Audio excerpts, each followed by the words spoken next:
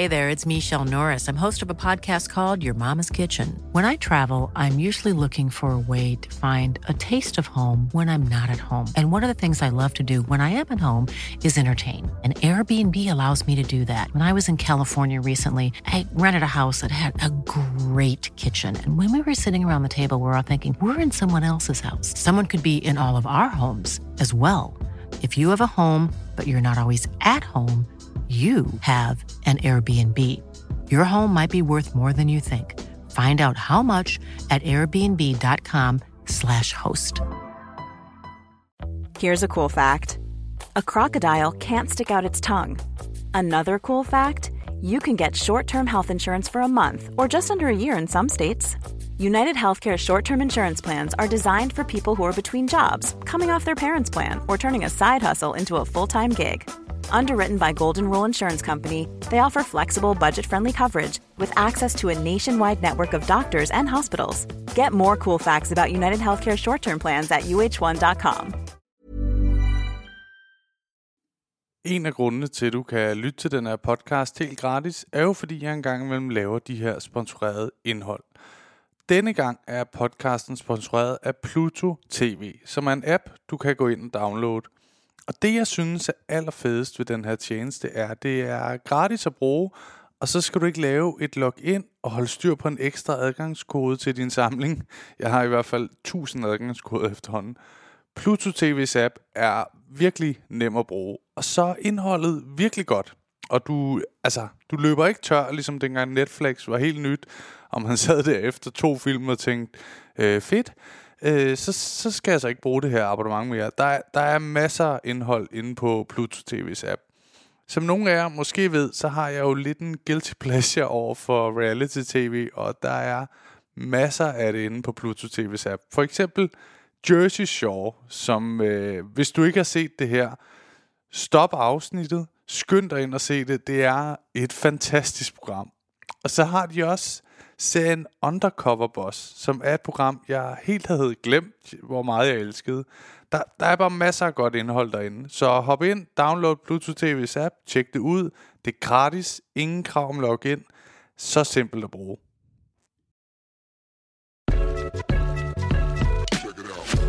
Hej og velkommen til endnu et afsnit af podcasten God Tur Hjem med undertegnet Benjamin Jeppesen og Oliver Stenesco. Han skulle faktisk have været her i dag, men han er nede med corona, og jeg har været væk et stykke tid og er nu tilbage. Så det er sådan lidt, så kan det godt være, at jeg tænker, kan ikke lide hinanden? Det kan vi faktisk rigtig godt. Men nogle gange så er det bare sådan, at vi bliver delt lidt op. Men nu er jeg tilbage. Og har glædet mig rigtig meget til at komme ind og snakke med folk igen. Og i dag har jeg besøg af en komiker, som vi har haft lyst til at have haft med i rigtig lang tid. Det har været lidt bøvl med at mødes, men det lykkedes i dag, fordi at jeg ikke kørt til København, men derimod er jeg kørt til Kolding. Og har sat mig ned sammen med ingen ringer end Daniel Lill fra Kolding. Og velkommen til, Daniel. Tak. Det var... Jeg er jo ikke fra Kolding, jeg bor her bare. Ja, okay, men vi er i Kolding. Det er rigtigt. Det er rigtigt. Det er rigtigt. Vi sidder på mit kontor. Ja. Så det er egentlig mig, der har besøg af dig. Det skal være helt rigtigt. Vi skal flytte os lidt for at få det til at fungere. Ja. Så det er rigtig fint. Men det er fedt, du gider at være med, Daniel. Det gider jeg i hvert fald. Vi har jo snakket sammen og mødtes mange gange på mics og på shows og alt muligt, så det er jo fantastisk, at du gider at være med. Jeg er jo en af dem, der kommer rundt. Ja, du kommer meget rundt. Du har også været i gang i mange år efterhånden. Ja, det har jeg. Hvad bliver det? Nu skriver vi 2022, ja. Så det er vel mit 13. år. 13 år har du været i gang? Ja. Du var, er det ikke noget med, hvordan fanden var det? Var det 2011, du vandt det der Danish Open? Ikke tennis, men var det sådan noget Danish Open? Ja, det var Danish Open. Det var en ting, der foregik i Aarhus i gamle dage. Ja. Danish Open i stand-up, som ligesom var sådan en pendant til DM. Altså jeg tror helt tilbage, der var konkurrencen sgu det samme. Altså det var det samme felt jo. Ja. Men ja, der vandt jeg det i 11. Super fedt. Ja. Altså det er bare sådan en ting, jeg kan huske. Ja. Virkelig, virkelig meget. Super fed aften, og var ude og fejre det rigtig godt bagefter. Og sådan, jeg kan huske, der var en masse internationale komikere. Det var under Aarhus Comedy Festival, som også eksisterede dengang. Ja. Og så gik jeg ud og drak en masse bajer med dem, og de sagde, hvorfor fanden hænger du ud med os? Ja. Siger, altså alle de andre skal jeg nok komme til at se igen. Det kan være, jeg aldrig ser jer igen. Ja. Så jeg fejrede det sammen med folk, der ikke anede skid om, hvem jeg var. Det var helt perfekt. Fedt.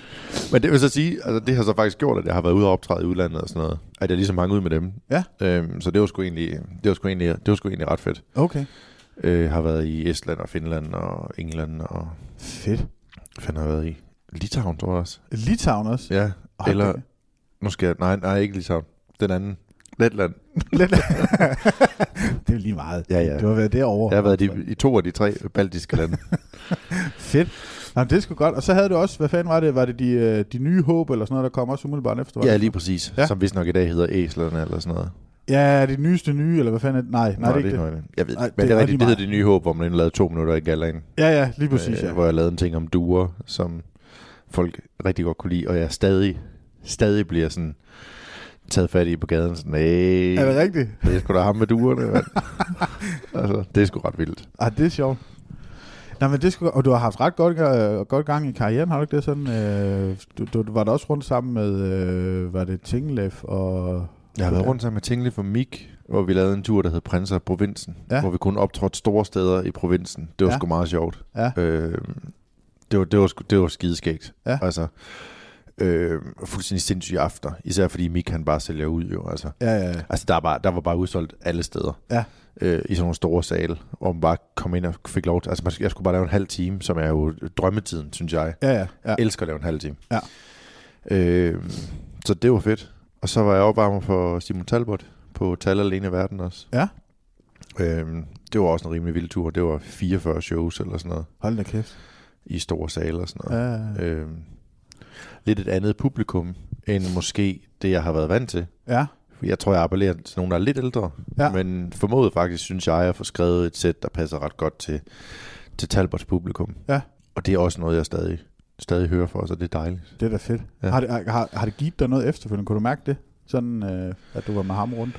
Nej, ikke rigtigt. Altså, jeg prøvede at sætte et one-man-show i salg et år efter, for at se, hvad det kunne. Altså, og det ved jeg ikke, nu har jeg lavet 2 one-man-shows, og begge 2 har jeg solgt det samme antal billetter, så jeg tænker ikke, at det måske har... Altså, det har sgu nok givet et eller andet, men det er ikke sådan, at jeg tænker, at det har givet helt vildt. Men man får da lige sådan cementeret sit ansigt, tror jeg. Ja, lige præcis. Ja, hvad var det, du lavede? Du lavede, hvad fanden var det, den hed? Nu kan jeg ikke engang huske, hvad fanden det hed, de 2.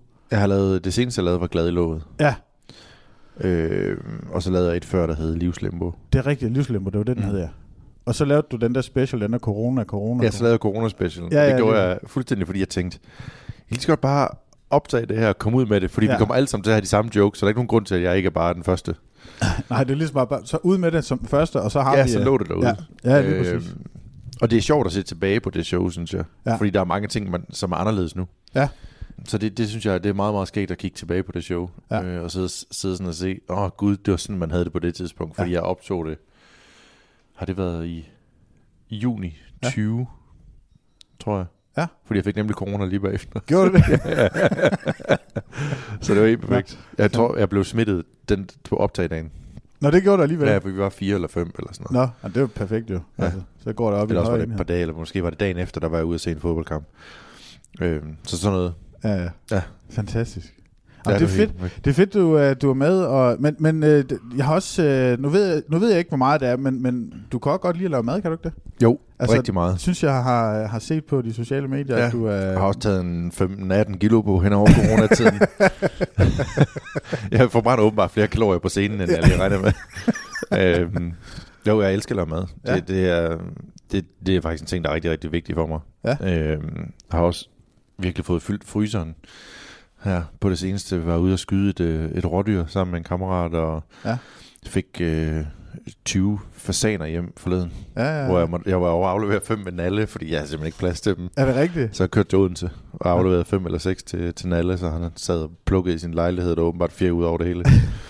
Jeg fik en besked fra ham, hvor der stod, min lejlighed ligner jo et terrorangreb på en pudefabrik.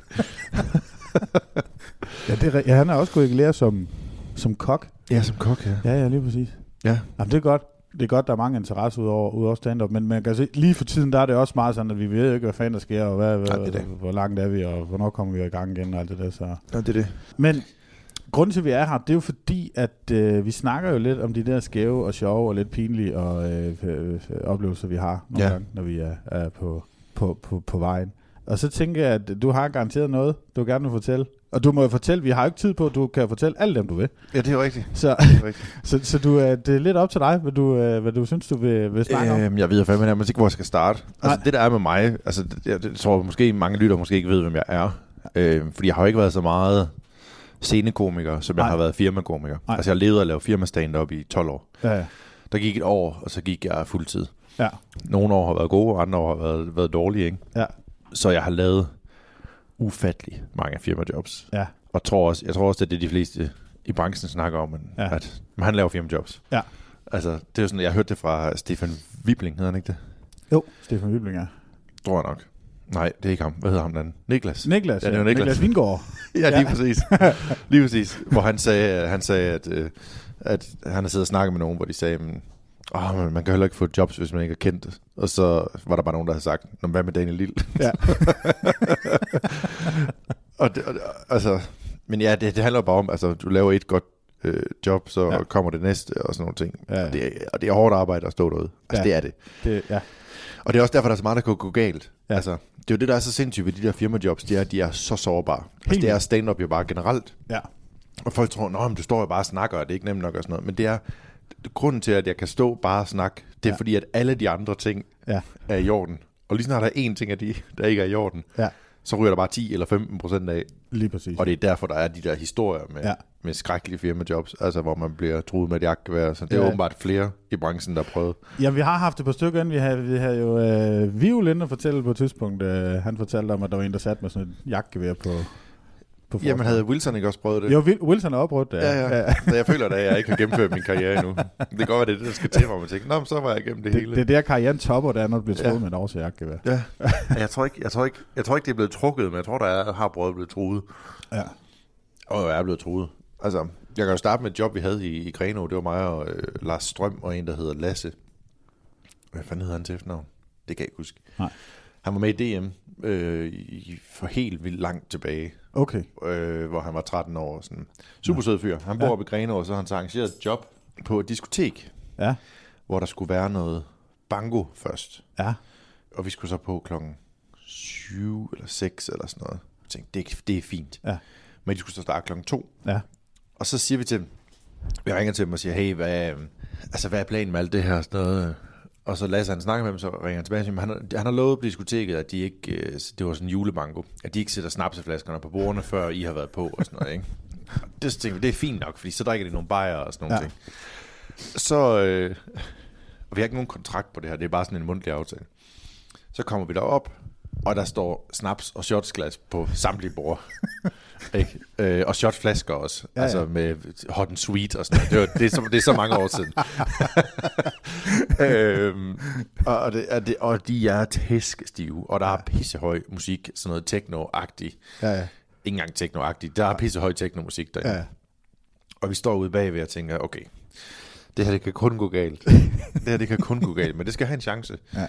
Så vi står og snakker med ham ude bagved, så siger han, det er fint nok, jeg går ind og får ro på dem og sådan noget. Og så går han ind, og så tager han mikrofonen, og så slukker musikken bare sådan instantly.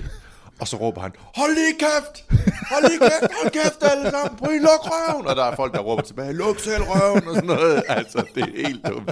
Og det er ejerne diskoteket, ikke? Så hold lige kæft alle sammen, prøv lige at lukke røven, nu er der fucking stand-up. Det var introduktionen. Var det det, eller? Ja, så stod han bare og ventede på, at jeg gik ind. Nej. Og så, hold nu kæft alle sammen. Tag godt imod stand-up-komik eller sådan noget. Her kommer stand-up. Altså, det. Ikke noget navn eller noget? Nej. Og vi bestemmer os for, at det er mig, der skal gå først ind, fordi Lasse, han er måske 17 eller sådan noget. Ja. Og du ved, Lars Strøms stil er meget sådan rolig og sådan noget. Afdæmpet. Så vi tænker, jeg går ind og jeg kommer ind, og der flyver bare kapsler og papir og jeg tror en enkelt glas og sådan noget op på scenen. Altså det folk, de kaster bare ting. Nej. Jeg har ikke sagt noget. Jeg har ikke engang noget op på scenen, før der bare er ting. Og folk, de buer helt vildt. Så kigger jeg ud i rummet, og de bliver ved med at kaste ting, så siger jeg, det her, det kommer ikke til at ske, giv her en god dag. Og så går jeg af igen, og så starter musikken, og så er folk helt op at køre. Så jobbet gik jo godt, fordi det var det, de skulle have, det var musik. Ja. Kom ud bagved, så siger ham der, Men du skal nødt til at gå ind og optræde jo. Jeg siger, men de vil det jo ikke. Nej. Altså, hvorfor skal jeg optræde for? Og det er jo hele rummet. Ja. Det var ikke sådan, at der sad 2 og glædede sig. Det er hele rummet. De vil ikke stand-up. Nej. Nå, du bliver nødt til at gå ind og prøve igen. Siger, det kommer ikke til at ske. Du har fået det bedste, der overhovedet kunne lade sig gøre. Ja. Og du har ikke overholdt vores aftale. Så siger han, men jeg kan jo ikke betale dig, siger han så. Og siger, prøv at jeg kørte til fucking Grenaa. Ja. Altså, lige meget hvor du er fra, så er Grenaa langt væk. Altså, selvom du bor i Grenaa, så er det stadigvæk langt. Ja, lige præcis. Ja. Og jeg kommer ikke til at betale jer, siger han så. Og vi har ikke nogen kontrakt. Så jeg kan ikke engang sige til ham, du skal betale. Altså, og det er faktisk, siden det job har jeg altid haft kontrakt. Ja. Det han så siger der, og jeg så siger til ham, okay, hvor er jeg? Som minimum, så giver du mig fandme 500 kroner til benzin. Ja. Altså, og så lukker vi det her, for jeg gider ikke stå og diskutere. Nej. Altså, han var sådan, jeg har ikke fået noget show. Jamen, du har heller ikke... Du har ikke gjort noget. Jamen, du har ikke gjort, altså... Og desuden så den der mikrofon, det var sådan en diskoteksmikrofon, hvor du skal nærmest den helt ind i munden. Ja. Du ved, at det er sådan noget... Cotton Eye Joe. Det er sådan en mikrofon, ikke? Ja. Og så stikker han mig, jeg tror 400 kroner, fordi han var også en købmand jo. Ja. Grejler. Ja, fuldstændig. Og så siger han som for sjov, så kan I jo tage en kasse cola, og vi står ude på lageret, så går strøm bare over. Så tager han bare en kasse cola, og så går vi ud af døren. Nej, men det var, og det værste var, det var sådan en uge, hvor vi havde sindssygt mange jobs. Jeg tror, vi havde 6 jobs den uge. Ja. Men da det job ligesom faldt fra, så begyndte økonomien lige pludselig ikke at se så god ud og sådan nogle ting. Ja. Så den tog sådan rimelig hårdt, men til gengæld så resten af ugen, der drak vi cola. Der er cola med til resten af turen. Ej, det er fint. Ej, vi er bare til at stå i bilen. Men det er jo igen det der med, og det har vi jo snakket om så mange gange i den her podcast, det er det der med, at folk nogle gange så aner de ikke, hvad de skal gøre, når de booker en komiker. Altså det, omstændighederne og omgivelserne er fuldstændig helt forkert. De regner bare med, at der kommer en, og så løfter han stemningen ved at knipse med fingrene og sige nogle sjove ting, og så redder han hele aftenen. Ja. Men de tænker ikke lige over, hvad de selv skal gøre også. Og alligevel så synes de, det er dyrt. Ja, lige præcis. Ja, lige præcis. Og det var det virkelig dyrt for en, der bare kommer og knipser med fingrene og løfter hele stemningen. Ja, lige præcis. Altså, jamen, det er jo helt sindssygt, hvad folk de så nogle gange forventer, ikke? Og det er jo lidt det samme med musikbranchen, at folk, når de sådan... Altså, nu spiller jeg selv musik ved siden af, men når vi bliver kontaktet, og vi siger, hvad vi koster, så er det også noget... Så meget? Ja, du skal regne med, at vi kommer 5 mand, og vi øver, og I har sikkert også nogle numre, I gerne vil have, dem skal vi også øve op og sådan noget. Altså, vi bruger faktisk rigtig meget tid på det her. Vi stiller også op kl. 14 og sidder i et eller andet omklædningsrum altså, og fryser. Nogle gange så kommer vi måske om formiddagen og stiller op, du ved, at lave lyd, så det hele er klar, og så kører vi hjem og sidder og venter i 10 timer og kommer ud. Du skal lige gætte, hvad du er trommeslager, er du ikke det? Jo, det er jeg vidste. Jeg elsker at gætte, hvad folk der spiller musik, og jeg er næsten altid spot on. Ja, men altså, man kan se, hvem der er en bassist, og hvem der er en trommeslager. Trommeslageren har aldrig den høje, for eksempel. Nej, det er rigtigt. Men det er fordi, jeg slæver af det tunge udstyr. Jeg kan jo kraftedeme ikke blive højere, altså det er jo... Du bliver tynget. Så det er jo ikke kun, altså det er sådan generelt alle steder i den her underholdningsbranche, folk de synes altid, de betaler for meget, og de aner ikke, hvad fanden de... Og nogle gange så stiller de jo, specielt med comedy, der er det jo det der med, at de ofte bare, altså, jeg har jo selv prøvet flere gange, når man kommer ud, du ved, så står der bare en og kigger på en, og så siger jeg, men du går bare på, når du er klar. Ja. Ej, jeg vil faktisk rigtig gerne have, du lige, hvis du sørger for, at folk sætter ned og lige der er ro på, og alt det der, du ved, sådan, det kunne være rigtig fint. Jamen, der skal nemlig meget til. Ja. Altså, det er lidt noget andet. Du kan ikke bare gå ind og tælle for. Nej. Altså, det er det, der er lidt for... Altså, nu her for... Hvad er det? Sidste gang, der var en julefrokostsæson, der var jeg på et hotel. Havde alle mine jobs der. Næsten. Jeg havde også nogle jobs, der jeg lige kunne nå rundt om. Og der var jeg på med det samme band hver dag også. Nå, okay. Altså, og det var jo sådan noget, hvor man kommer af scenen og siger, hvordan var det? Jeg synes godt, de var lidt fulde. Og så sidder de og siger, nå, fedt. Ikke? Ja. Og hvis jeg kommer af og siger, de er jo sgu ædru, så det var meget fedt. Så håber vi, at vi får noget at drikke ind til. Ja. Altså, det er vildt, hvor stor en forskel der er. Ja. At de skal helst gerne have nogen, der... Men at så sige, altså de der senetimer for musikerne på julefrokosterne, dem vil jeg rigtig gerne undgå. Altså, de havde jo folk, der sad og brækkede sig ned af sig selv og sådan noget. Ja. Det er jo helt sindssygt. Ja. Altså, og så går op og danser med bræk ned af kjolen eller skjorten eller... Du ved. Men man kan sige, som musiker ofte, så bliver man, det er ret nemt, og hvad skal man sige, det er ret nemt, og så bliver det der musak i baggrunden, hvis folk bliver for stive. Der sker ikke så meget ved, at du bare er der. Bare du spiller musikken, synger sangen, og så er det fint nok, så kan det op, at folk de bare sidder og kigger. Men hvad hedder det? Det er lidt noget andet som komiker, fordi der er du virkelig nødt til, altså... Ja, men der er du der for at underholde dem. Lige præcis, ja. Men altså, det er lidt de der ting, der skal være i orden til et stand-up job, ikke? Ja. Altså, når man ser de der musikere, der er ude at spille, altså, det er jo det samme, som nogen siger, hvorfor vil vi gerne have et hegn? Fordi der står for, 750.000 kroner udstyr heroppe, og du har Paul nede for regnskab, der ikke har drukket i 4 år. Altså, og ham har du hældt 4 flasker snaps på. Ja. Hvorfor tror du, jeg vil have et hegn? Ja. Vi kan også lave en forsikring. Ja. Men det er bare, fordi jeg har den her Stratocaster fra 74, som er fuldstændig uvurderlig. Fuldstændig, og ja. Altså, der skal bare ting til, for at det bliver godt. Ja, lige præcis. Altså, ja, for helvede. Men jeg elsker det der med, at man kommer ud. Altså, jeg har også været ude, du ved, og optræde et eller andet sted, hvor de sådan, vi har skaffet lyd. Og det er så med kontrakt, og så stadig med kontrakt er der folk, der har kommet ud sådan, vi kobler bare en mikrofon til den her jukebox. Ja. Det er jo en jukebox. Ja. Har du nogensinde set noget, nogen steder, hvor nogen har snakket igennem en jukebox? Eller spillet, altså, det er som om, du har prøvet at opfinde den dybe tallerken uden at gøre noget. Ja. Altså, det er så langt ude at tænke, vi kan bare sætte den i jukeboxen. Du har aldrig set nogen gøre det før. Nej. Altså, hvor er din referenceramme henne på det her? Altså, der var også en anden gang, der kom jeg ud på sådan på et firmajob. Det var så heldigvis, jeg har mit eget sæt højtalere, som jeg kan tage med ud for en sikkerheds skyld, ikke? Ja. Og det her, det var 400 meter fra, hvor jeg boede. Så jeg endte med at hente min egen højtaler. Men jeg kommer ud til sådan en lille bitte guitarforstærker. Du ved, sådan noget 40 x 40 cm. Ja. Og nu har du spillet musik. Du ved, hvad der kommer af lyd ud af den. Ja. Altså, ikke engang en guitar lyder godt ud af den. Nej. Og så 75 cm ledning til min mikrofon. For helvede, jeg er 2 meter høj. Ja, lige præcis. Så stiller vi den bare op på en stol. Ej, nu går jeg hjem og henter mine højtalere. Altså, og så får fat i en nede fra festen og siger, jeg bor lige hernede, og mit kælderrum er lige der. Og sådan. Ja. Så ned og hente de der ting, men det er bare så hammer. Jeg håber virkelig også, folk, der hører den her podcast, tænker, når de booker en stand-up-komiker, okay, det er vigtigt. Og læs nu den kontrakt, fordi den er der en årsag. Lige præcis. Altså, og det er jo blandt andet derfor, vi gør det, men det er det der med, at folk tænk nu lige om, inden at I bare siger, det bliver rigtig godt til min 70-års fødselsdag, det her. Men det er ligesom alle andre jobs, ikke? Nå, men du lever af at taste ting ind, men det kan du godt bare gøre med en mus, kan du ikke det? Det er fint nok. Eller altså, det kan du ikke bare sige det højt, og så kommer den ind på computeren. Altså, det er bare sådan noget, der skal ting til, og sådan er det med alt arbejde. Ja, lige præcis. Altså, du kan ikke bede en mur om at mure uden en murske. Lige præcis. Eller mursten, for den sags. Eller mursten, ja, det er rigtigt. Der er mange ting, der skal til. Ja, lige præcis. Altså, kan du ikke bare spytte imellem murstenene, så limer det sig vel. Men for helvede. Gaffatape, det er rigtig godt. Jeg har hørt gaffatape, skide godt. Ja, og det kan man alligevel. Der vil jeg så sige, der kan man lappe en del med. Ja, det kan man faktisk. Ja, det er rigtigt. Man kan også, hvis jeg møder en tidlig kan jeg godt bygge en højtaler ud af gaffatape. Nej, men det er bare så hammervigtigt med de der forhold og sådan nogle ting. Jeg havde et job for nogle år tilbage nede på Sydfyn et eller andet sted. Jeg har lyst til at sige Glamsbjerg, fordi der har jeg optrådt rigtig meget, men det var ikke der, det var. Nej. Men det er sådan en kæmpe hal. Jeg tror, der sad 700 mennesker derinde. Og der kommer også, det er klassikeren, og det møder jeg også tit, det er, at man kommer ud der, hvor man skal være, i backstage, gåseøjne, ikke? Ja. Og det her det er jo sådan en sportshal, så det er et omklædningsrum. Ja. Og der kommer derud, og så sidder bandet jo der. Ja. Ikke? Og de fryser. Helvede til, fordi de sidder på de der kolde bænke. Ja.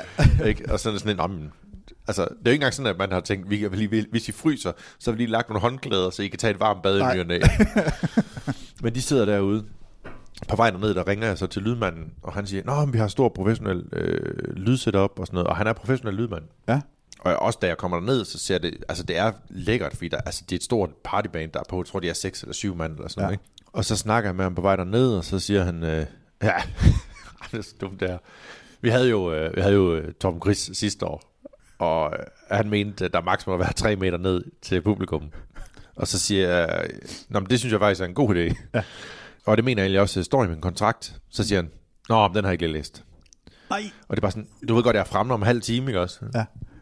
Altså, hvis jeg siger, det duer jo ikke, og så kommer jeg derud, og så er der jo 15 meter ned til publikum fra scenen, fordi der er jo dansegulv. Ja. Og det er fint. Ja. Problemet er, at jeg kan ikke stå på dansegulvet og underholde 700 mennesker, fordi de bagerste vil ikke kunne se mig. Nej. Så det han gør, det er, at jeg kommer ned, og jeg sidder derude backstage og sådan noget, og så kommer du ud og siger, vi fikser det. Jeg har en løsning. Så det er super dejligt. Og jeg kigger sådan lidt ind i rummet og sådan noget. Det er jo fordelen af at være ukendt. Det er, at jeg kan være rundt uden folk aner, hvem jeg er. Ja, lige præcis. Altså, det vil jo ikke, altså Mikke Øgendahl jo ikke kunne gøre. Nej. Altså lige gå rundt og kigge lidt og sådan noget. Vi tjekker det hele af. Ja, men jeg går også rundt og kigger, jeg ser, observerer nogle ting, jeg kan bruge på scenen og sådan nogle ting. Ja. Så jeg kigger ud, og så er de i gang med at stille en ny scene op på dansegulvet. Og den er vel Den er vel 1,80 meter eller sådan noget. Ja. Og der er ikke nogen trap til den. Og den står oven på buffeten. Så benene de er på hver side af buffeten. Og så den her 1,80 meter høje scene. Og det er fint, at jeg er stadig 2 meter. Jeg kan godt komme op på den. Ja, altså, den er ret stabil heldigvis, og den er professionelle scene og sådan nogle ting. Jo. Fordi den skal stå hen over buffeten, så bliver den også nødt til at stå hen over maden, som stadig står på buffeten. Så folk kan ikke komme til maden, fordi der står en scene nu, og folk, det er bare vildt mærkeligt. Ja. Og jeg er bare sådan, det er fint. Det er bedre end det andet, hvor jeg står sindssygt langt væk. Og du kan bare ikke fange folk deroppe fra. Nej. Det kan ikke lade sig gøre at fange folk på en rigtig, rigtig god dag, hvor det hele ligesom er. Men det her, det er en julefrokost. Det er sådan en fælles julefrokost for alle firmaer i den her by. Ja. Det er bare sådan en ting, de gør. Ja. Og det er det. Så står jeg, så jeg skal stå på den her scene. Og så bliver klokken 8. Det er næsten altid klokken 8, ikke? Ja. Så bliver den også 7:15, og så bliver den 20 over, og jeg kigger sådan ud, og så kommer han rendende. Så! Du bliver nødt til lige vente lidt. Så jeg ryger helt op i gear, og helt ned i gear igen. For der er ikke noget lys på scenen. Nej. Og så tænker jeg, og det kan jeg egentlig godt se, fordi lyset er jo selvfølgelig på den anden scene. Ja. Men vi er ved at fikse det. Vi har skaffet nogle arbejdslamper, som har Nyborg arbejdslamper. Ja. Og der ved jeg, det kan godt blive fint, hvis de sidder rigtigt. Ja.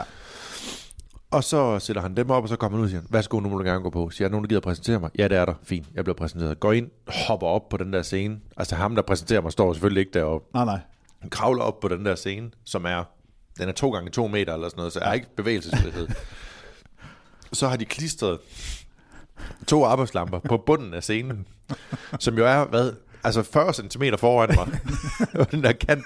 Så jeg får det der, du ved, når man fortæller gyserhistorier, når man er på camping, det lyser jeg på.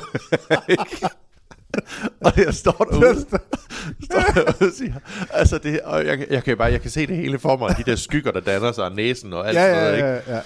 Så det er det lys, jeg har på, og jeg går i gang, og det går faktisk fint. Ja. Altså det går. Jeg er jo ret heldig, at min stil er ret omstillingsparat, så jeg kan godt skrue op og ned, og du ved. Og jeg ved faktisk ikke, jeg tror lidt, det har været et bevidst valg fra starten, at jeg vil finde en stil, som ligesom kunne rykke sig rundt ud på firmajobs. Men jeg tror måske også, det er kommet af, at jeg har lavet den mængde af firmajobs, som det er egentlig lige så meget det, der har formet mig. Ja. Så jeg får ligesom omstillet mig til det her, og det fungerer. Og så har jeg jeg havde en bid, som også er med i Livslimo, hvor jeg elsker at sige ordet nære, fordi det ikke er farligt, men nogle folk tager det, som om det er farligt. Så det skaber en stemning, som jeg godt kan lide at arbejde med. Ja. Og især at bruge det på en positiv måde, synes jeg er fantastisk. Ja. Og der fortæller jeg om, at jeg styrtede på cykel ind i et buskur, hvor der sidder en rigtig sød næredame, der hjælper mig. Ja. Ikke? Og da jeg siger den sætning herude, så er der bare en mand, der råber nede i publikum, der er ingen nære, der er venlige.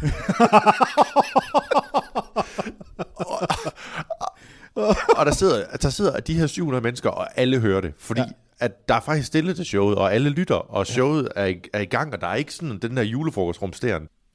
Og jeg aner ikke, hvordan jeg skal håndtere det. Nej. Og jeg prøver at gå begge veje. Jeg prøver først at gå og nej, det passer ikke. Først så kan jeg ikke høre, hvad han siger. Og siger, undskyld, det hørte jeg ikke. Så råber han det en gang til, endnu højere. Og jeg tænker bare, jeg aner ikke, hvordan jeg skal håndtere den her. Fordi jeg er så langt ude på bøgelandet, at det kan være, at alle er enige. Ja. Men det kan også være, at alle er uenige. Ja. Og jeg kommer aldrig rigtig i mål med det impro, jeg får lavet henover. Fordi jeg tror bare, at folk ikke rigtig kan finde ud af at navigere i det der. Nej. Men får så lavet showet færdigt, og det går rigtig fint, og folk er glade og sådan nogle ting. Ja. Men det er bare en af de der, hvor man sådan lidt... Og det er det der, det vilde, det er, at nogle gange så du komme ud til de der jobs, og så er alt imod dig, men det kan stadig lade sig gøre. Ja. Og det er det, der er problemet. Ja. Det er, at man står dernede og tænker, okay, alt er fucked, jeg prøver lige alligevel. Ja. Og så går det nogle gange tit galt, ikke? Ja, lige præcis. Men det er jo tit det der med, at nogle gange, og det har jeg i hvert fald oplevet, når jeg sådan har været ude nogle gange, at det er som regel altid enten Carsten eller Bjarne, der sætter nede bagved dernede, der har fået 2 snaps og en bajer for meget, som også gerne lige vil være stand-up-komiker en aften. Ja. Og ham skal man lige bruge de første 5-7 minutter på lige at håndtere, for ham til at holde sin kæft mange gange, for at det faktisk bliver godt, fordi ellers så sidder han bare og rapper op hele aftenen og bare med og sådan noget. Men sådan en som den der, men det er ret nok, som du siger, at det kan jo gå begge veje. Ja. Altså, og man ved jo ikke. Altså, det kan gå fuldstændig galt, og publikum mærker også ret hurtigt, hvis man står deroppe og føler sådan lidt, okay, hvordan skal jeg lige håndtere den her? Altså. Men der er kun en måde at komme ud af det på, det er at sige, det her, det ved jeg ikke, hvordan jeg skal håndtere. Nej, lige præcis. Fordi det får grin, for det kan folk se på dig. Ja. Men de er der tit, de der rapkæftet. Jeg synes faktisk tit, de er der i starten af showet. Ja. Og der er det med at være ret hård. Når du er på firmajob, så kan du godt være lidt mere hård. Ja. Jeg har en sætning for tiden, jeg bruger, hvor jeg taler næsten ned til dem på sådan en pædagogagtig måde. Ja. Hvor jeg siger, du kan bare slappe helt af. Ja. Jeg er faktisk hyret til det her. Jeg har styr på det. Jeg har gjort det her i mange år. Ja. Så du kan bare læne dig tilbage. Du behøver slet ikke afbryde, fordi jeg har styr på det. Jeg har faktisk forberedt mig hjemmefra også. Jeg ved faktisk, hvad jeg skal sige. Ja, det gør du. Så det kan du bare... Og det sjove er, at det afvæbner dem fuldstændig. Ja. Fordi det er ligesom sådan en mormor. Ja. Nu sætter du dig bare ned. Ja. Men jeg har lavet mad. Ja. Der er ikke nogen grund til, at du sidder og hamrer med tallerkenerne. Maden, den kommer, når maden, den kommer. Ja, lige præcis.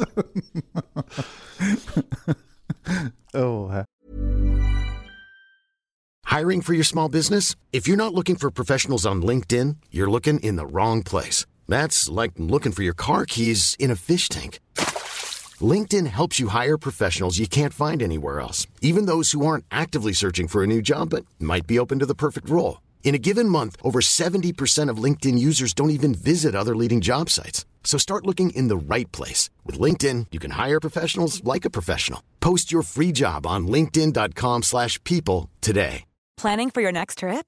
Elevate your travel style with Quince. Quince has all the jet-setting essentials you'll want for your next getaway, like European linen, premium luggage options, buttery soft Italian leather bags, and so much more. And is all priced at 50 to 80% less than similar brands. Plus, Quince only works with factories that use safe and ethical manufacturing practices. Pack your bags with high-quality essentials you'll be wearing for vacations to come with Quince. Go to quince.com/pack for free shipping and 365-day returns. Jamen, der er kraftigt, men der er fandme mange sjove. Jeg havde faktisk et job forleden, hvor jeg lavede den der. Det var her i... var det i december, eller var det november? Det var nok i november. Ja. Det var i København, og jeg ringer altid til kunden og på vej derude. Og jeg ringer til hende her, og så... Hvad fanden var det, de hed? De hed et eller andet med S. Schibsted hedder de. Okay. Og det står i min kontrakt og det hele, og du ved, jeg har undersøgt dem hjemmefra, og du ved, de har betalt lidt ekstra for at få noget skræddersyet, og det er fint. Ja. Det er det, jeg kan lide at lave, så det er perfekt. Og så ringer jeg til hende, og så siger jeg hej, og jeg er på vej, og sådan... Og så det der sker, det er 2 timer før, så skriver min... Og det er mig, der har lavet den fejl, det indrømmer. Så skriver min booker, husk lige i aften, at showet er på engelsk. Ja. Og jeg har siddet 2 dage og forberedt mig på dansk. Ikke? Jeg har lavet en hel præsentation på dansk. Nej. Til mig, fuck. Nå, det er så hvad der er. Så ringer jeg til kunden, så siger jeg, prøv at høre her. Det har jeg simpelthen lige misset. Så jeg skal lige finde ud af, hvordan vi gør og sådan noget. Ja. Og jeg tænker, jeg godt nå at lave præsentationen om på engelsk. Men jeg er heldigvis rimelig flydende på engelsk. Ja. Og så siger hun, men det skal helst gerne være på engelsk. Og siger, hvad er muligheden? Sådan og sådan og sådan. Så siger hun, vi har faktisk kun én, der kun taler engelsk. Okay. Og siger, okay, men han er en af cheferne, så det vil være lidt dumt, hvis det er. Så siger, okay, fint. Så lidt frem og tilbage. Og ringer tilbage til min booker, så siger jeg, vi bliver nødt til at lige løse det her, og det har bare ikke stået ordentligt i kontrakten, altså til jeg har læst det, fordi det står nede i nogle betingelser, som er mine betingelser. Mm. Og det er fint. Altså, fordi det der, det plejer at stå, men jeg har fået et nyt bookingbureau, og der er nogle nye måder at gøre tingene på, og det er alt der, som det er. Ja. Så jeg siger til hende, vi skal bare have det her løst. Ja. Så ringer jeg tilbage til hende, jeg snakker med ham, og så ringer jeg tilbage til hende, og så siger jeg, hvad vil vi gøre det sådan her? Jeg laver 10 minutter up front på engelsk, og så laver 20 minutter på dansk. Ja. For det kan jeg nå. Det var bare fint. Hun synes faktisk, det gav rigtig god mening. Okay. Så super. Så siger jeg, okay, hvordan med projekter og sådan nogle ting? Og det står også i kontrakten, at jeg skal bruge projekter, fordi jeg har lavet et dia-show omkring deres firma. Jamen, det behøver vi ikke. Det har jeg også sagt til din booker. Så jamen, det behøver vi. Altså, det passer slet ikke, for jeg snakker faktisk med hende. Det er faktisk det, der går galt. Undskyld, jeg sidder og lyver. Ja. Fordi det er på engelsk, så møder jeg ind her på kontoret, hvor vi sidder nu, og knokler røven ud af bukserne hele vejen op til, jeg skal afsted, for at få det lavet på engelsk, i stedet for. Okay. Fordi jeg finder ud af det på engelsk. Og så ringer jeg til hende i telefonen der, og så er det, hun siger, vi behøver ikke det der PowerPoint-show. Jeg siger, prøv at høre, jeg har forberedt det hele. Jeg har ikke været på open mic og testet mit engelske materiale, fordi jeg har lavet det her. Nej. Jeg siger, det kan slet ikke lade sig gøre, siger hun så. Fordi vi sidder bare i kantinen, og der er ikke nogen projekter. Jeg siger, har I ikke noget, I kan købe? Nej, men det kan ikke lade sig gøre. Jeg har også prøvet at give udtryk for, at det behøver vi ikke at få. Nej, men det behøver jeg. Ja, for det bliver godt. Ja, lige præcis. Ja. Og det er derfor, det står i kontrakten. Ja. Og så er det, vi ender med at aftale det der med 10 minutters engelsk, fordi det er bare almindelig stand-up, og så 20 minutters dansk. Ja. Det er rigtigt. Og det er så, hvad der er. Og så, det bliver løst, og hun er glad, og jeg er glad, og min booker er glad. Ja. Det er fantastisk. Og jeg kan mærke, jeg skal bare forberede 10 minutter engelsk. Lige finde de ting frem, som jeg har lavet nogle gange før. Ja. Og så køre over, og så lave de der 10 minutter engelsk, og så kan jeg banke ind i mit firmasæt, ikke? Ja. Og kører så derover af, og kommer derover, og får egentlig tænkt de her ting, jeg har lavet i Dia-showet, får dem tænkt ind i engelsk, og får dem sagt højt, og sådan nogle ting i bilen. Det er København, så jeg har cirka 2,5-3 timer til at øve mig. Kommer derover, mødes med hende. Det er super tjekket. Hun kommer ud, stikker mig et P-kort, siger, der er lige en P-kælder herhen, og det er på Christianshavn. Så det med at finde en P-plads er jo lort. Ja, det. Og så, der er lige en P-kælder, vi har reserveret en plads dernede, du lægger bare det her i vinduet. Ja. Super tjekket. Kommer op, møder DJ'en, og det er altid et angstprovokerende øjeblik, fordi DJ'ens lyd, det kan være hvad som helst. Ja. Og det her, det ligner virkelig noget, der er lort. Altså, så siger jeg, hvad for mikrofon er det? Så giver han mig sådan en trådløs mikrofon. Og jeg har så optrådt i 13 år nu. Ja. Jeg har aldrig set den mikrofon i mit liv. Nej. Jeg har aldrig set den mikrofon i mit liv. Vi sidder lige nu og optræder på den bedste mikrofon, der findes. Ja. Det er den, der står i min kontrakt, der skal være. Ja. Det er det. Der skal en ledning i, og så er det næsten lige meget, hvad for nogle højtaler der er. Ja. Fordi det kan man justere, fordi den her mikrofon bare er god. Nu håber jeg virkelig, at lyden bliver god på det her. men det er hvad der. Den ender faktisk med at være okay, af en DJ-mikrofon at være. Men jeg kommer så ind, og jeg kan se, at der hænger sådan nogle balloner, hvor der står 40. 2 store, kæmpestore blå balloner, hvor der står 40. Ja. Snakker lidt frem og tilbage, og de er jo sådan, nå, men vi har jo den blå avis, og de har 40 års jubilæum i dag. Og det er ligesom det, vi har fejret, det er derfor, vi er sammen. Ja. Så det her, det er inden julefrokostsæsonen også. Og siger, nå, okay. Og det vidste jeg egentlig. Jeg vidste godt, at de ejede den blå avis, og de ejer en del af de der chipset. Ja. Og så kommer ind i sådan en lokale, så siger hun, du kan bare sidde her. Og siger, hvad med toilet, hvor det er en af? Jeg pisser 8 gange, inden jeg skal på. Ja. Altså pisser hele tiden. Ja. Så siger hun, jamen det har du ikke adgang til her. Jeg siger, jeg vil gerne have adgang til et toilet. Jamen så skal du have sådan en kort. Og så tænker jeg, fordi der var tjek på det med kælderen, så stikker hun mig lige sådan en kort, fordi så kan jeg lige bippe mig selv ud og ind. Ja. Og det kan jeg ikke lige skaffe til dig, men altså, vi har et andet sted, hvor du kan sidde, det er måske ikke lige så lækkert som det her, og det her, det er sådan en mødelokale, super dejligt. Ja. Så siger hun, det er sgu lige meget, bare der er en stol lidt, så jeg lige kan forberede mig. Så kommer vi ned i kælderen, så siger hun, det er så her. Så står vi bare inde i en gang. Og der er nok, det ved jeg ikke, det er jo efterår, næsten vinter. Der er måske 6 grader i det der lokale. Altså, det er et fucking køleskab. En spand over hjørnet. Så. Ja. Nå, så jeg kommer ned i det der rum, og det er så der toilet. Der er et andet toilet. Ja. Og så kan du bare sidde her. Og der er så koldt. Altså, der er så latterligt koldt, så siger det dur simpelthen ikke. Nej. Nu går jeg lige på toilet her, og så vil jeg gerne op og sidde i det andet lokale. Ja. Og det er fint. Jeg kommer derop, sidder der, og hun kommer ud og snakker med mig i ny og næ, og lige hører, om jeg har alt, hvad jeg skal bruge, og jeg får lige noget vand, og en kop kaffe og sådan noget. Mm.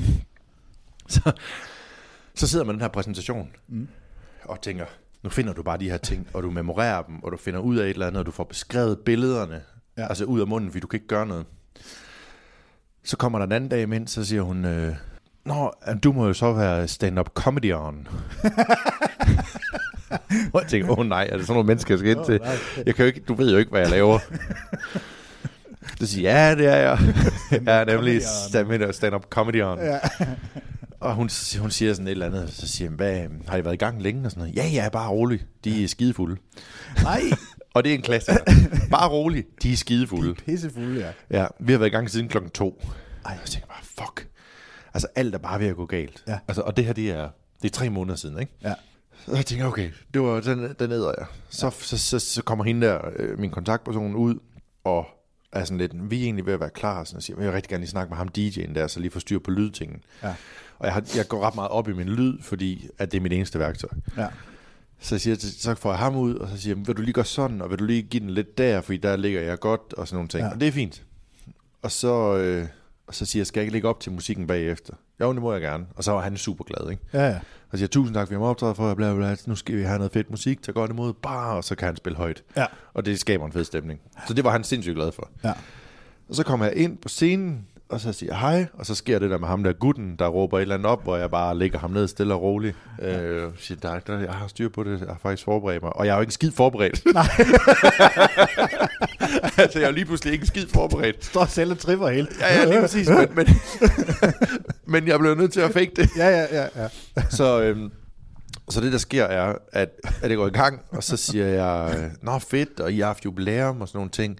Men det spændende her ved Schibsted, det er jo, og så det er det eneste, jeg får sagt, så er der en, der siger, vi er ikke Schibsted. Nej! Så siger jeg, hvad for noget? Prøv lige, hold. Vi er enige om, det står i kontrakten. Ja. Vi er enige om, det står i min mail, og vi er enige om, det står ude på jeres fucking bygning. Ja. Ja, men altså, vi er jo den blå avis. Så siger jeg, er I den blå avis? Nej, vi er ikke kun den blå avis, vi er også Bilbasen. Så siger jeg, okay, så I er den blå avis, og I er Bilbasen. Og jeg forberedte mig i 2 dage på noget, der hedder Schibsted. Og så siger ja, men altså, vi er jo blevet overtaget af Schibsted her for, 4 måneder siden, eller sådan noget. Ja. Men vi er den blå avis stadig bare. Okay. Og så siger jeg, nu går det her fuldstændig galt. Altså, og så siger jeg har forberedt et kæmpe dia-show til jer og alt muligt. Og så kommer jeg i tanke om, jeg har lige købt en ny computer, som er sådan en, der kan flippes hele vejen rundt, og så bliver den til en iPad. Nå, ja. Så sagde jeg, fuck det. Fordi når jeg det har ikke glemt at fortælle, det der sker lige inden jeg går på, det er hende der, hun kommer ud, så siger hun, ej, det er jeg virkelig ked af. Og jeg er bare mega stresset i forvejen. Og siger, ej, det er virkelig ked af. Og siger, fuck, hvad nu? Ham englænderen, han er gået hjem. Jeg er sådan, det er perfekt! Det er det bedste, der kunne ske. High five! Ja, lige præcis. Så det er derfor, det hele foregår på dans derinde. Ja. Så han er gået hjem, og hun er virkelig ked af det. Ja. Fordi at, men det er du ikke. Nej, jeg har det episk, fordi nu begynder min ryggrad at gå og hive materiale frem, ikke? Ja. Men så siger jeg har forberedt det der show, og sådan, skal jeg ikke lige, så kan jeg fortælle jer om jeres nye virksomhed. Ja. Fordi de har åbenbart ikke fået noget at vide, fordi de lige er blevet overtaget. Så jeg har forberedt et slideshow på, jeg tror det er 84 slides eller sådan noget. Ja.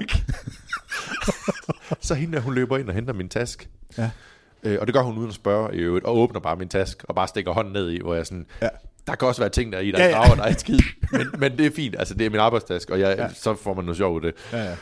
Og så hiver hun min computer op, og sådan noget, jeg får den tændt. Den er heldigvis bare på slummertilstand, fordi jeg sad og forberedte mig, hun sådan, det er nu, så klapper man den bare i. Ja. Så jeg åbner den, og så er slideshowet jo klar. Ja. Og så flipper den der rundt, og så står jeg med den i hånden ved siden af, og så laver jeg hele det her slideshow. Og da jeg kommer til slide nummer 4, eller sådan noget, som er, jeg har været inde og kigge på jeres hjemmeside, så er der jo et billede af den her Schibsteds hjemmeside. Der er en nede, der siger, jeg tror aldrig, jeg har set den hjemmeside før.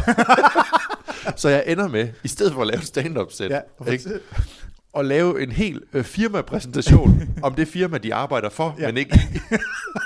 Og det går sindssygt godt. Ja. Det går de er færdige griner, de er sådan helt.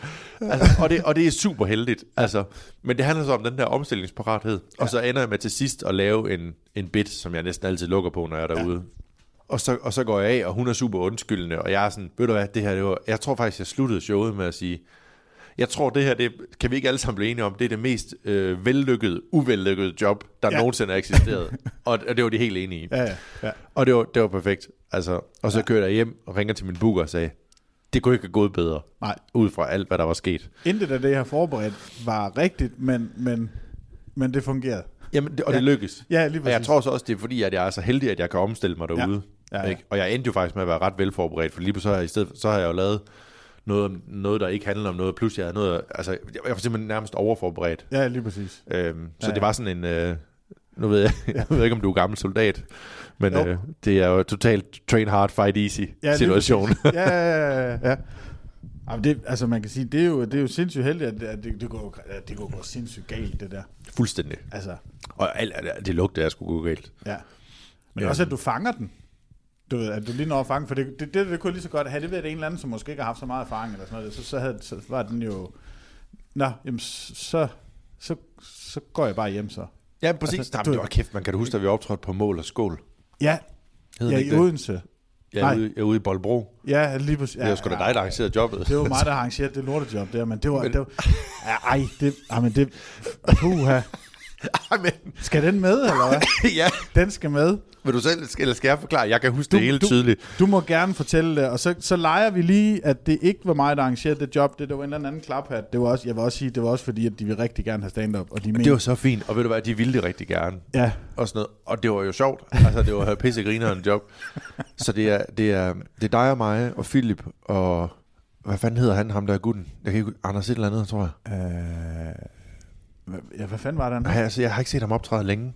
Men det er ham, og så er det Louise Brink. Ja. Og så er det mig, ikke? Ja. Og jeg tror, du åbner, eller så er du lidt vært. Jeg mener, jeg er lidt vært på aftenen der, ja. Ja. Ja. Og så er ham der er gutten på, og så er det Philip, og så er der en pause, og så er det Louise, og så er det mig. Ja. Og ham gutten der er på, det går egentlig fint, og sådan noget. Man bliver hæklet meget derinde. Det er sådan et sted, hvor folk sidder. Det er et værtshus.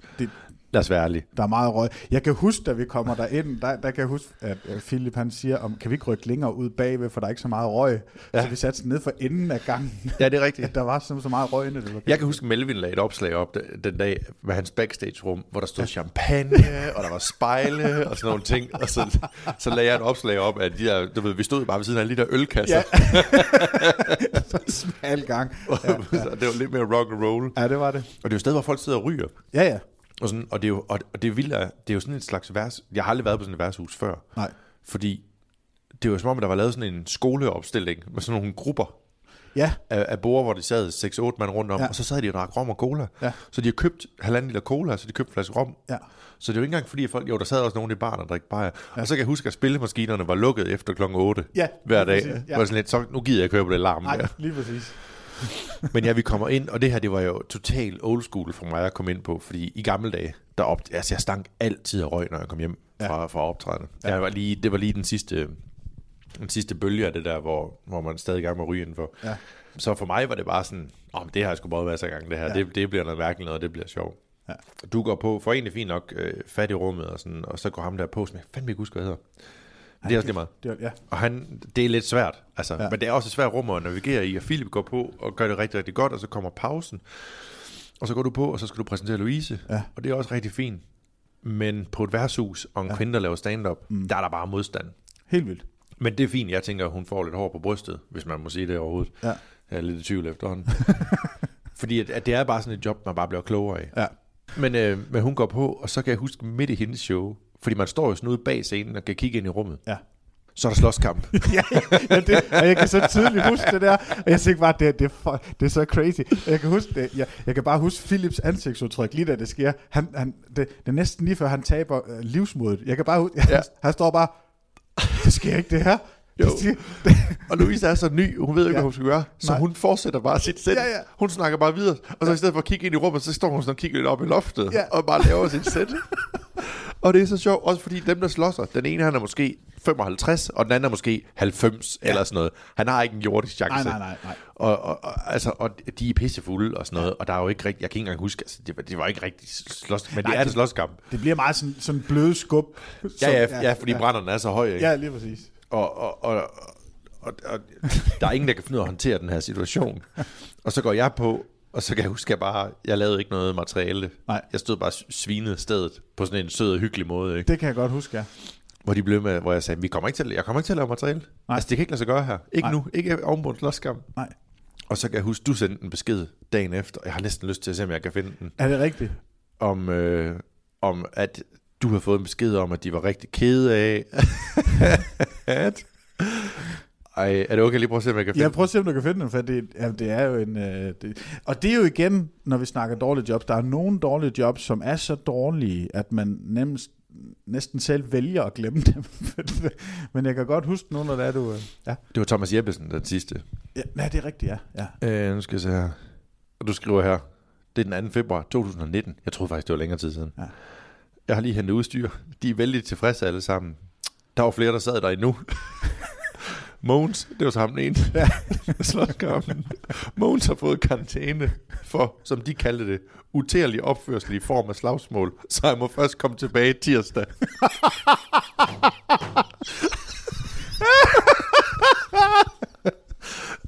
Det var så godt. Og det her var lørdag eller sådan noget, ikke? Ja. Altså det var bare, kæft, var det bare episk. Så han må først komme tilbage tirsdag. Men det er også det, der lægger mange penge i baren, ikke? De har sådan vurderet, hvor længe kan vi undvære ham. Ja, præcis. du skal komme tirsdag igen, for ellers så begynder vi. Kommer fucking tirsdag. Du skal tirsdag, for ellers har vi ikke råd til huslejen. Okay. Og det kan jeg ikke engang huske, at jeg sendte det der. Det kan jeg. Jeg kan nemlig tydeligt huske, at jeg kan huske sætningen, han må først komme tirsdag. Men så står der, at vi skulle takke for god underholdning og skulle beklage Louise for den voldsomme slåskamp i det hele. Og hun skriver, at det går sgu nok. Ja. Det er rigtigt. Det var en af de... Men jeg kan huske, at grunden til, at vi blev booket til det er fordi, at jeg kender dem, der har det. De har lige overtaget stedet på det tidspunkt der. Og de ville så gerne have, at der skulle ske noget andet, du ved, sådan lidt. Det er altid klassikeren. Jamen, men jeg kunne bare huske, altså, jeg prøvede sådan ligesom at forklare dem, at altså, det kan blive rigtig, rigtig dårligt, det her. Men det kan også blive rigtig, rigtig godt. Altså, men det kræver virkelig, at I gør noget ud af det. Altså, det skal virkelig Jeg synes også, de prøvede. Altså, det gjorde de fordi også. Fordi der var god lyd. Ja. Og de havde jo også det der lille rum, vi stod i, hvor de normalt har bands og sådan nogle ting. Og det havde de ryddet, hvor vi kunne stå derinde. Ja. Så der var sådan set egentlig styr på det. Men man kan jo aldrig styre, hvor stive folk bliver. Nej, altså sådan, og det var jo heller ikke en dårlig aften. Det var bare en svær aften. Ja, lige præcis. Den var jo altså tung af helvede til. Ja. Og jeg kan huske på det tidspunkt, jeg havde jo ikke, altså, jeg havde det optrådt, og jeg havde det også nogle jobs på rygregn og sådan nogle ting, men jeg kunne godt mærke, at jeg havde ikke erfaring nok til at håndtere det. Altså, hvis de virkelig gav los, så havde jeg også bare smidt bukserne og så sagt, så er det her, I må kigge på, altså, fordi jeg magter ikke det her, altså. Jeg tror, jeg er blevet sådan lidt sadistisk på det punkt der. Ja. Jeg er sådan, okay, det her det vil jeg gerne op til. Ja. Jeg kan godt lide, at der ikke er noget at tabe. Altså det er sådan lidt, at man kan gå af bagefter og sige, hvad fanden er du regnet med? Ja, lige præcis. Altså hvis det går dårligt, prøv lige at kigge rundt. Ja. Hvad har du forestillet dig? Ja. Og der er jeg måske bare begyndt at blive lidt mere kold i røven. Ja. Og bare være sådan, det her, det kan du, altså hvis ikke du kan regne det ud, så er der sgu ikke nogen, der kan. Så går det nok også, at vi ikke kommer igen. Ja, lige præcis. Men jeg synes sgu, det var en sjov nok aften. Men jeg synes, altså hele den der slåskamp, det var bare episk. Yes. Også fordi det var den aller nyeste os alle sammen, der var på det tidspunkt. Jeg tror, hun havde optrådt i et halvt år eller sådan noget. Ja, det kan jeg godt huske. Men har du det nogle gange sådan, at du, når du kommer ud til et job, at du kan mærke, at det her, det bliver sådan en, jeg går på båndoptager aften? Det gør jeg faktisk ikke så altid. Nej, eller er det sådan, at du... Jeg kæmper derude. Jeg kæmper røven ud i bukserne. Ja. Altså, og jeg tror også, det er en af mine forser, det er, at jeg kommer ud, og så lige meget om det ser svært ud.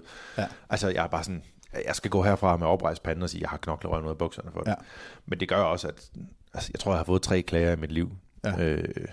Det ene var et julefrokostjob, hvor jeg kørte hjem med hænderne op over hovedet, hvor bare tænkte, det er kraftedeme sådan, man slutter en julefrokostsæson. Er det rigtigt? Ja, der kom der en klage mandag, hvor bare sådan, hvad? Nej. Hvad? Og han var super glad. Jeg ved ikke, hvad der skete der. Ja. Det andet job var ugen før, tror jeg faktisk. Ja. Og de kom sådan rimelig tæt. Den kan vi også lige lukke af på. Ja. For det er, jeg tror, tæt på den bedste historie, jeg har. På det her tidspunkt er jeg på turné med Dan Andersen, Morten Wigman, Rasmus Olsen og Heino. Ja. Og vi optræder i Viborg den dag. Og allerede derinde, der er bare som om, at aftenen, den ikke skal lykkes for mig. Fordi jeg åbner den dag. Jeg åbner egentlig alle dage. Det er jo sådan klassisk, men vi skal have lille til at åbne, fordi der er masser af energi. Ja. Så det har jeg vendt mig til. Ja.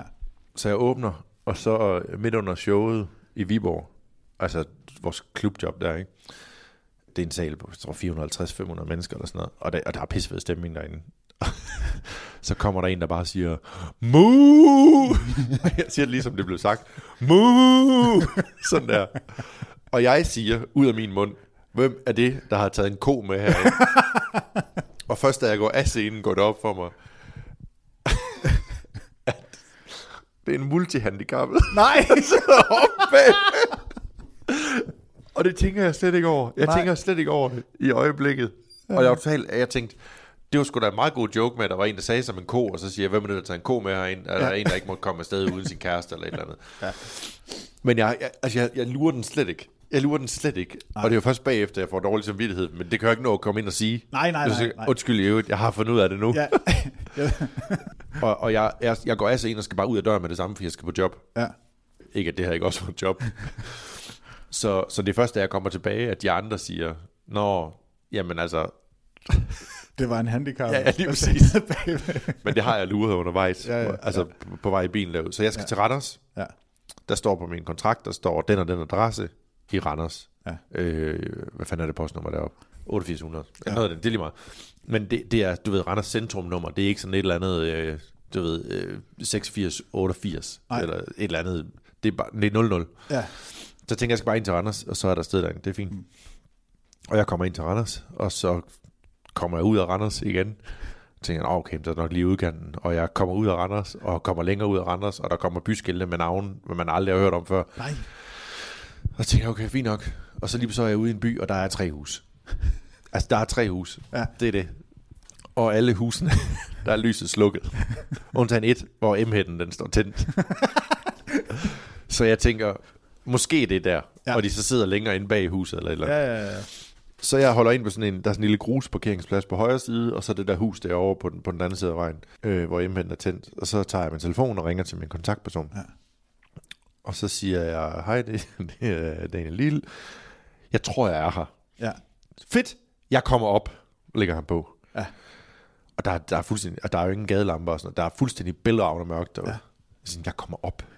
Hvorfra? Kloakken? Jamen et eller andet, eller sidder jeg nede i kælderen, eller hvad siger jeg fatter ikke, hvad der foregår. Og så står jeg og venter lidt og sådan noget, og der går nok alligevel et par minutter. Og så lige så kan jeg bare høre sådan noget. Og så fra den modsatte side af vejen, hvor der er den der grusplads, der kommer der sådan noget lys op i himlen.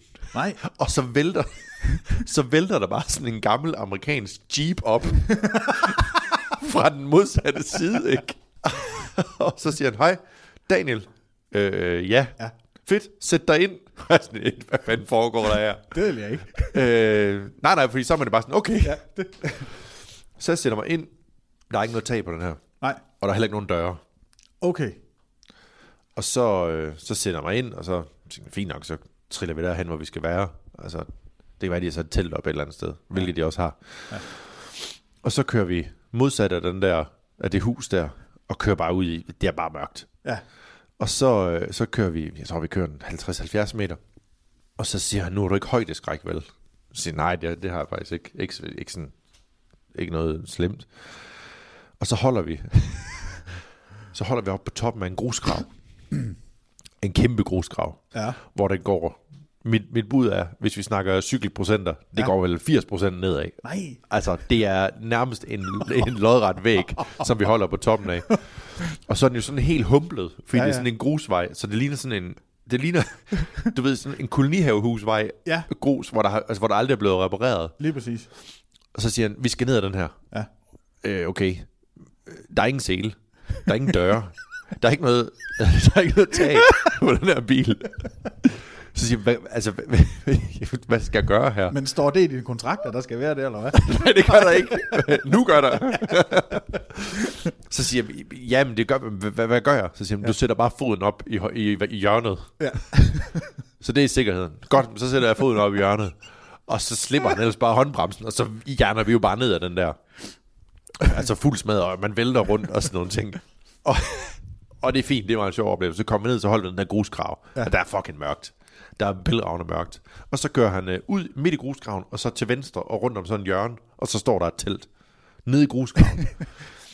Og så tænker man, nå okay, men altså, der skal være noget lyd. Ja. Så derfor er der selvfølgelig også noget strøm. Ja. Så der står en generator og bare kører hele tiden, ikke? Og de er 20 mand. Ej. Det er så her, jeg skal optræde. Ja. Nå ja, ifølge din kontrakt. Vi kunne ikke lige skaffe noget lys. Så der er ikke noget lys derinde. Nej. Og det er jo mørkt. Så siger han, men nu skal du bare høre. Det jeg tænker vi gør, det er at vi tager jeepen her, ikke? Ja. Så åbner vi lige den ene side, og så lyser vi bare ind. Ja. Og den side han peger på, det er den side hvor jeg skal stå. Ja. Så siger jeg til ham, altså har du tænkt dig at pege lyset ind i min ryg og ind i ansigtet på folk, så de slet ikke kan se, så kommer der bare til at stå en silhuet. Ja. Det kunne man selvfølgelig godt se. Altså gør vi bare i den anden side. Så siger ej, hold. Du skal ikke holde derude med lys på og sådan nogle ting. Der er stearinlys på bordene. Det her, det er sådan, det bliver. Ja. Laver jobbet. Det går rigtig fint. Udover at jeg blev præsenteret med, der er jo ikke noget sprut på bordene nu, fordi det bad komikerne om, at det er først for bagefter. Fedt. Super. Altså det er bare sådan nogle ting, hvor jeg siger, det vil jeg sætte pris på, hvis ikke det var. Fordi jeg vidste, de skulle være sammen. Jeg tror, de var sammen siden kl. 12. Ja. Om dagen. Så jeg vidste jo godt, hvis der kommer sprut på bordene, at klokken 8, det bliver umuligt. Fuldstændig. Men det er så præsentationen, og jeg laver jobbet, det går rigtig fint. Hende, der har booket mig, er færdig at grine, og sender en klage om mandagen, om hun synes, det var noget mærkeligt noget. Nej. Du synes, det er noget mærkeligt noget. Nu fortæller jeg Okay, hvordan skal vi lige starte det der? Altså et helt andet sted. Og man bliver bare nødt til at lave noget andet, når man er derude. Ja. Du kan ikke stå derude og sige, nå, så her den anden dag var jeg Fakta, fordi du er i en setting, hvor det ikke giver nogen fucking mening. Nej, de aner ikke, hvad Fakta er. Nej. Og de har været på hele dagen med kurser og alt muligt lort. Og så er det jo altså det er halvdelen af håndværkere, nogen af sådan noget. Altså det er ikke et stort firma, så det er også vildt forskellige mennesker. Ja. Men det går rigtig, rigtig fint, og jeg går af scenen, og der kommer nogen hen og siger, kæft, det var fandme sjovt, og det var bare pissegodt. Ja. Altså, det var fandme, altså, man bare kunne lade sig gøre med det. Ja. Super, tusind tak, det er jeg glad for. Og så siger jeg til ham der med jeepen, nu vil jeg egentlig gerne hjem. Ja. Så siger han, fedt, så hopper vi op, så kører der lige op til bilen.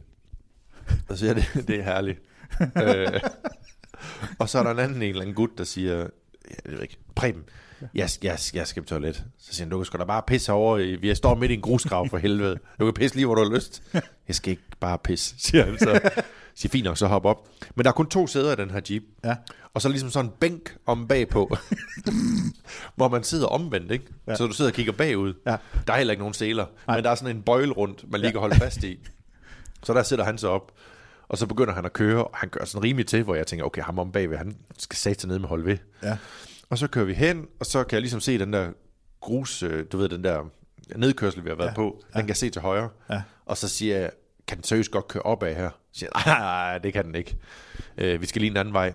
Og så rykker han, bare i rettet ind mod venstre. Og så kører vi ind i en skov. Altså stik modsatte vej af, hvor min bil holder. Ja. Ikke? Og så, jeg har det som om, nu kører jeg mig bare ud i skoven, og så bliver jeg tævet af de her 2 mennesker. Og så kan jeg se, i den her indgang til skoven, der er på hver side, der er der sådan et flag, som er et Red Bull flag. Så siger han, vi har sådan en Red Bull spor herinde. Og så kører han derind, og det er fuldstændig, altså du ved, Red Bull, det er jo ekstrem sport. Ja. Så det er så Red Bull, der har lavet et spor i deres skov, til sådan noget ekstrem bilkørsel, ikke? Ja. Så der kører vi rundt inden. Uden døre, uden tag, uden seler. Men jeg har heldigvis foden op i hjørnet, så der kan ikke ske noget. Ja, selvfølgelig. Ja. Så vi vælter rundt derinde, og det har regnet i 2 dage forinden og sådan noget. Der er bare fucking mudder overalt. Altså, der er mudder overalt. Og vi jorder rundt derinde, og det står ud til højre og venstre med det her, muddervand og sådan nogle ting.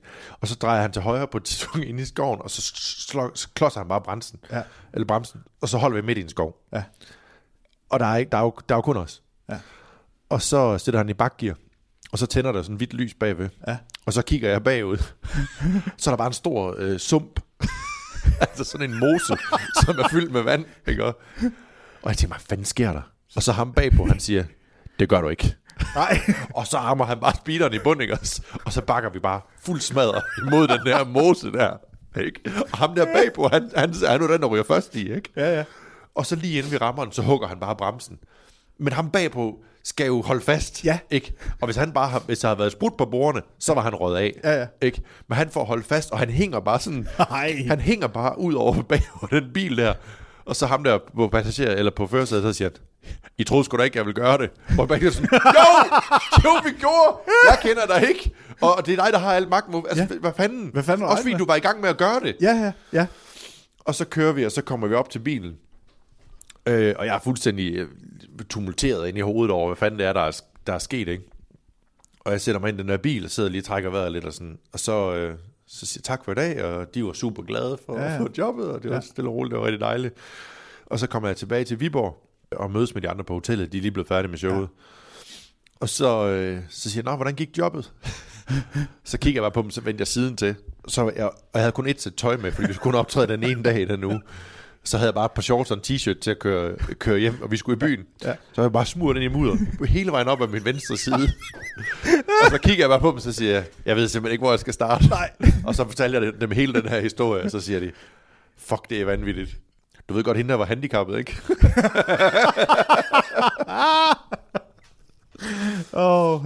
Det virker lidt som sådan en mand, der egentlig bare har booket dig til, fordi han vil gerne vise sig.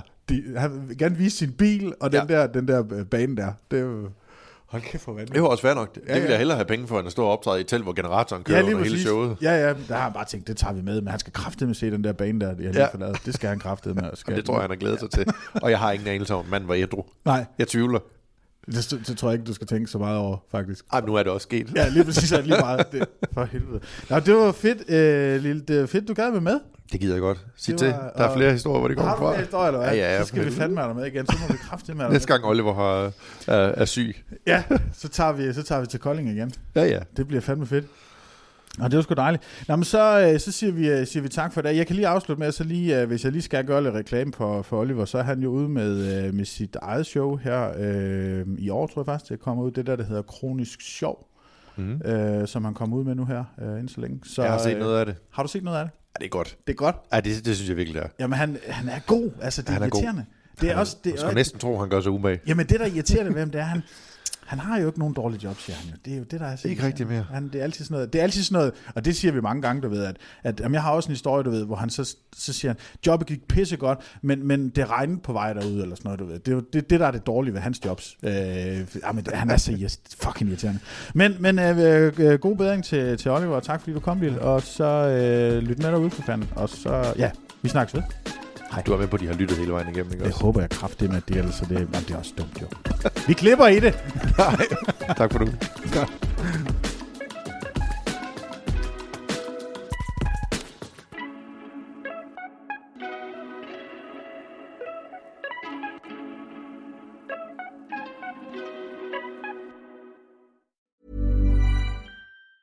Hi, I'm Daniel, founder of Pretty Litter. Did you know cats tend to hide symptoms of sickness and pain? I learned this the hard way after losing my cat, Gingy. So I created Pretty Litter, a health monitoring litter that helps detect early signs of illness by changing colors, saving you money and potentially your cat's life. Pretty Litter is veterinarian developed, and it's the easiest way to keep tabs on your fur baby's health right at home. Go to prettylitter.com and use code ACAST for 20% off your first order and a free cat toy. Terms and conditions apply. See site for details. Planning for your next trip?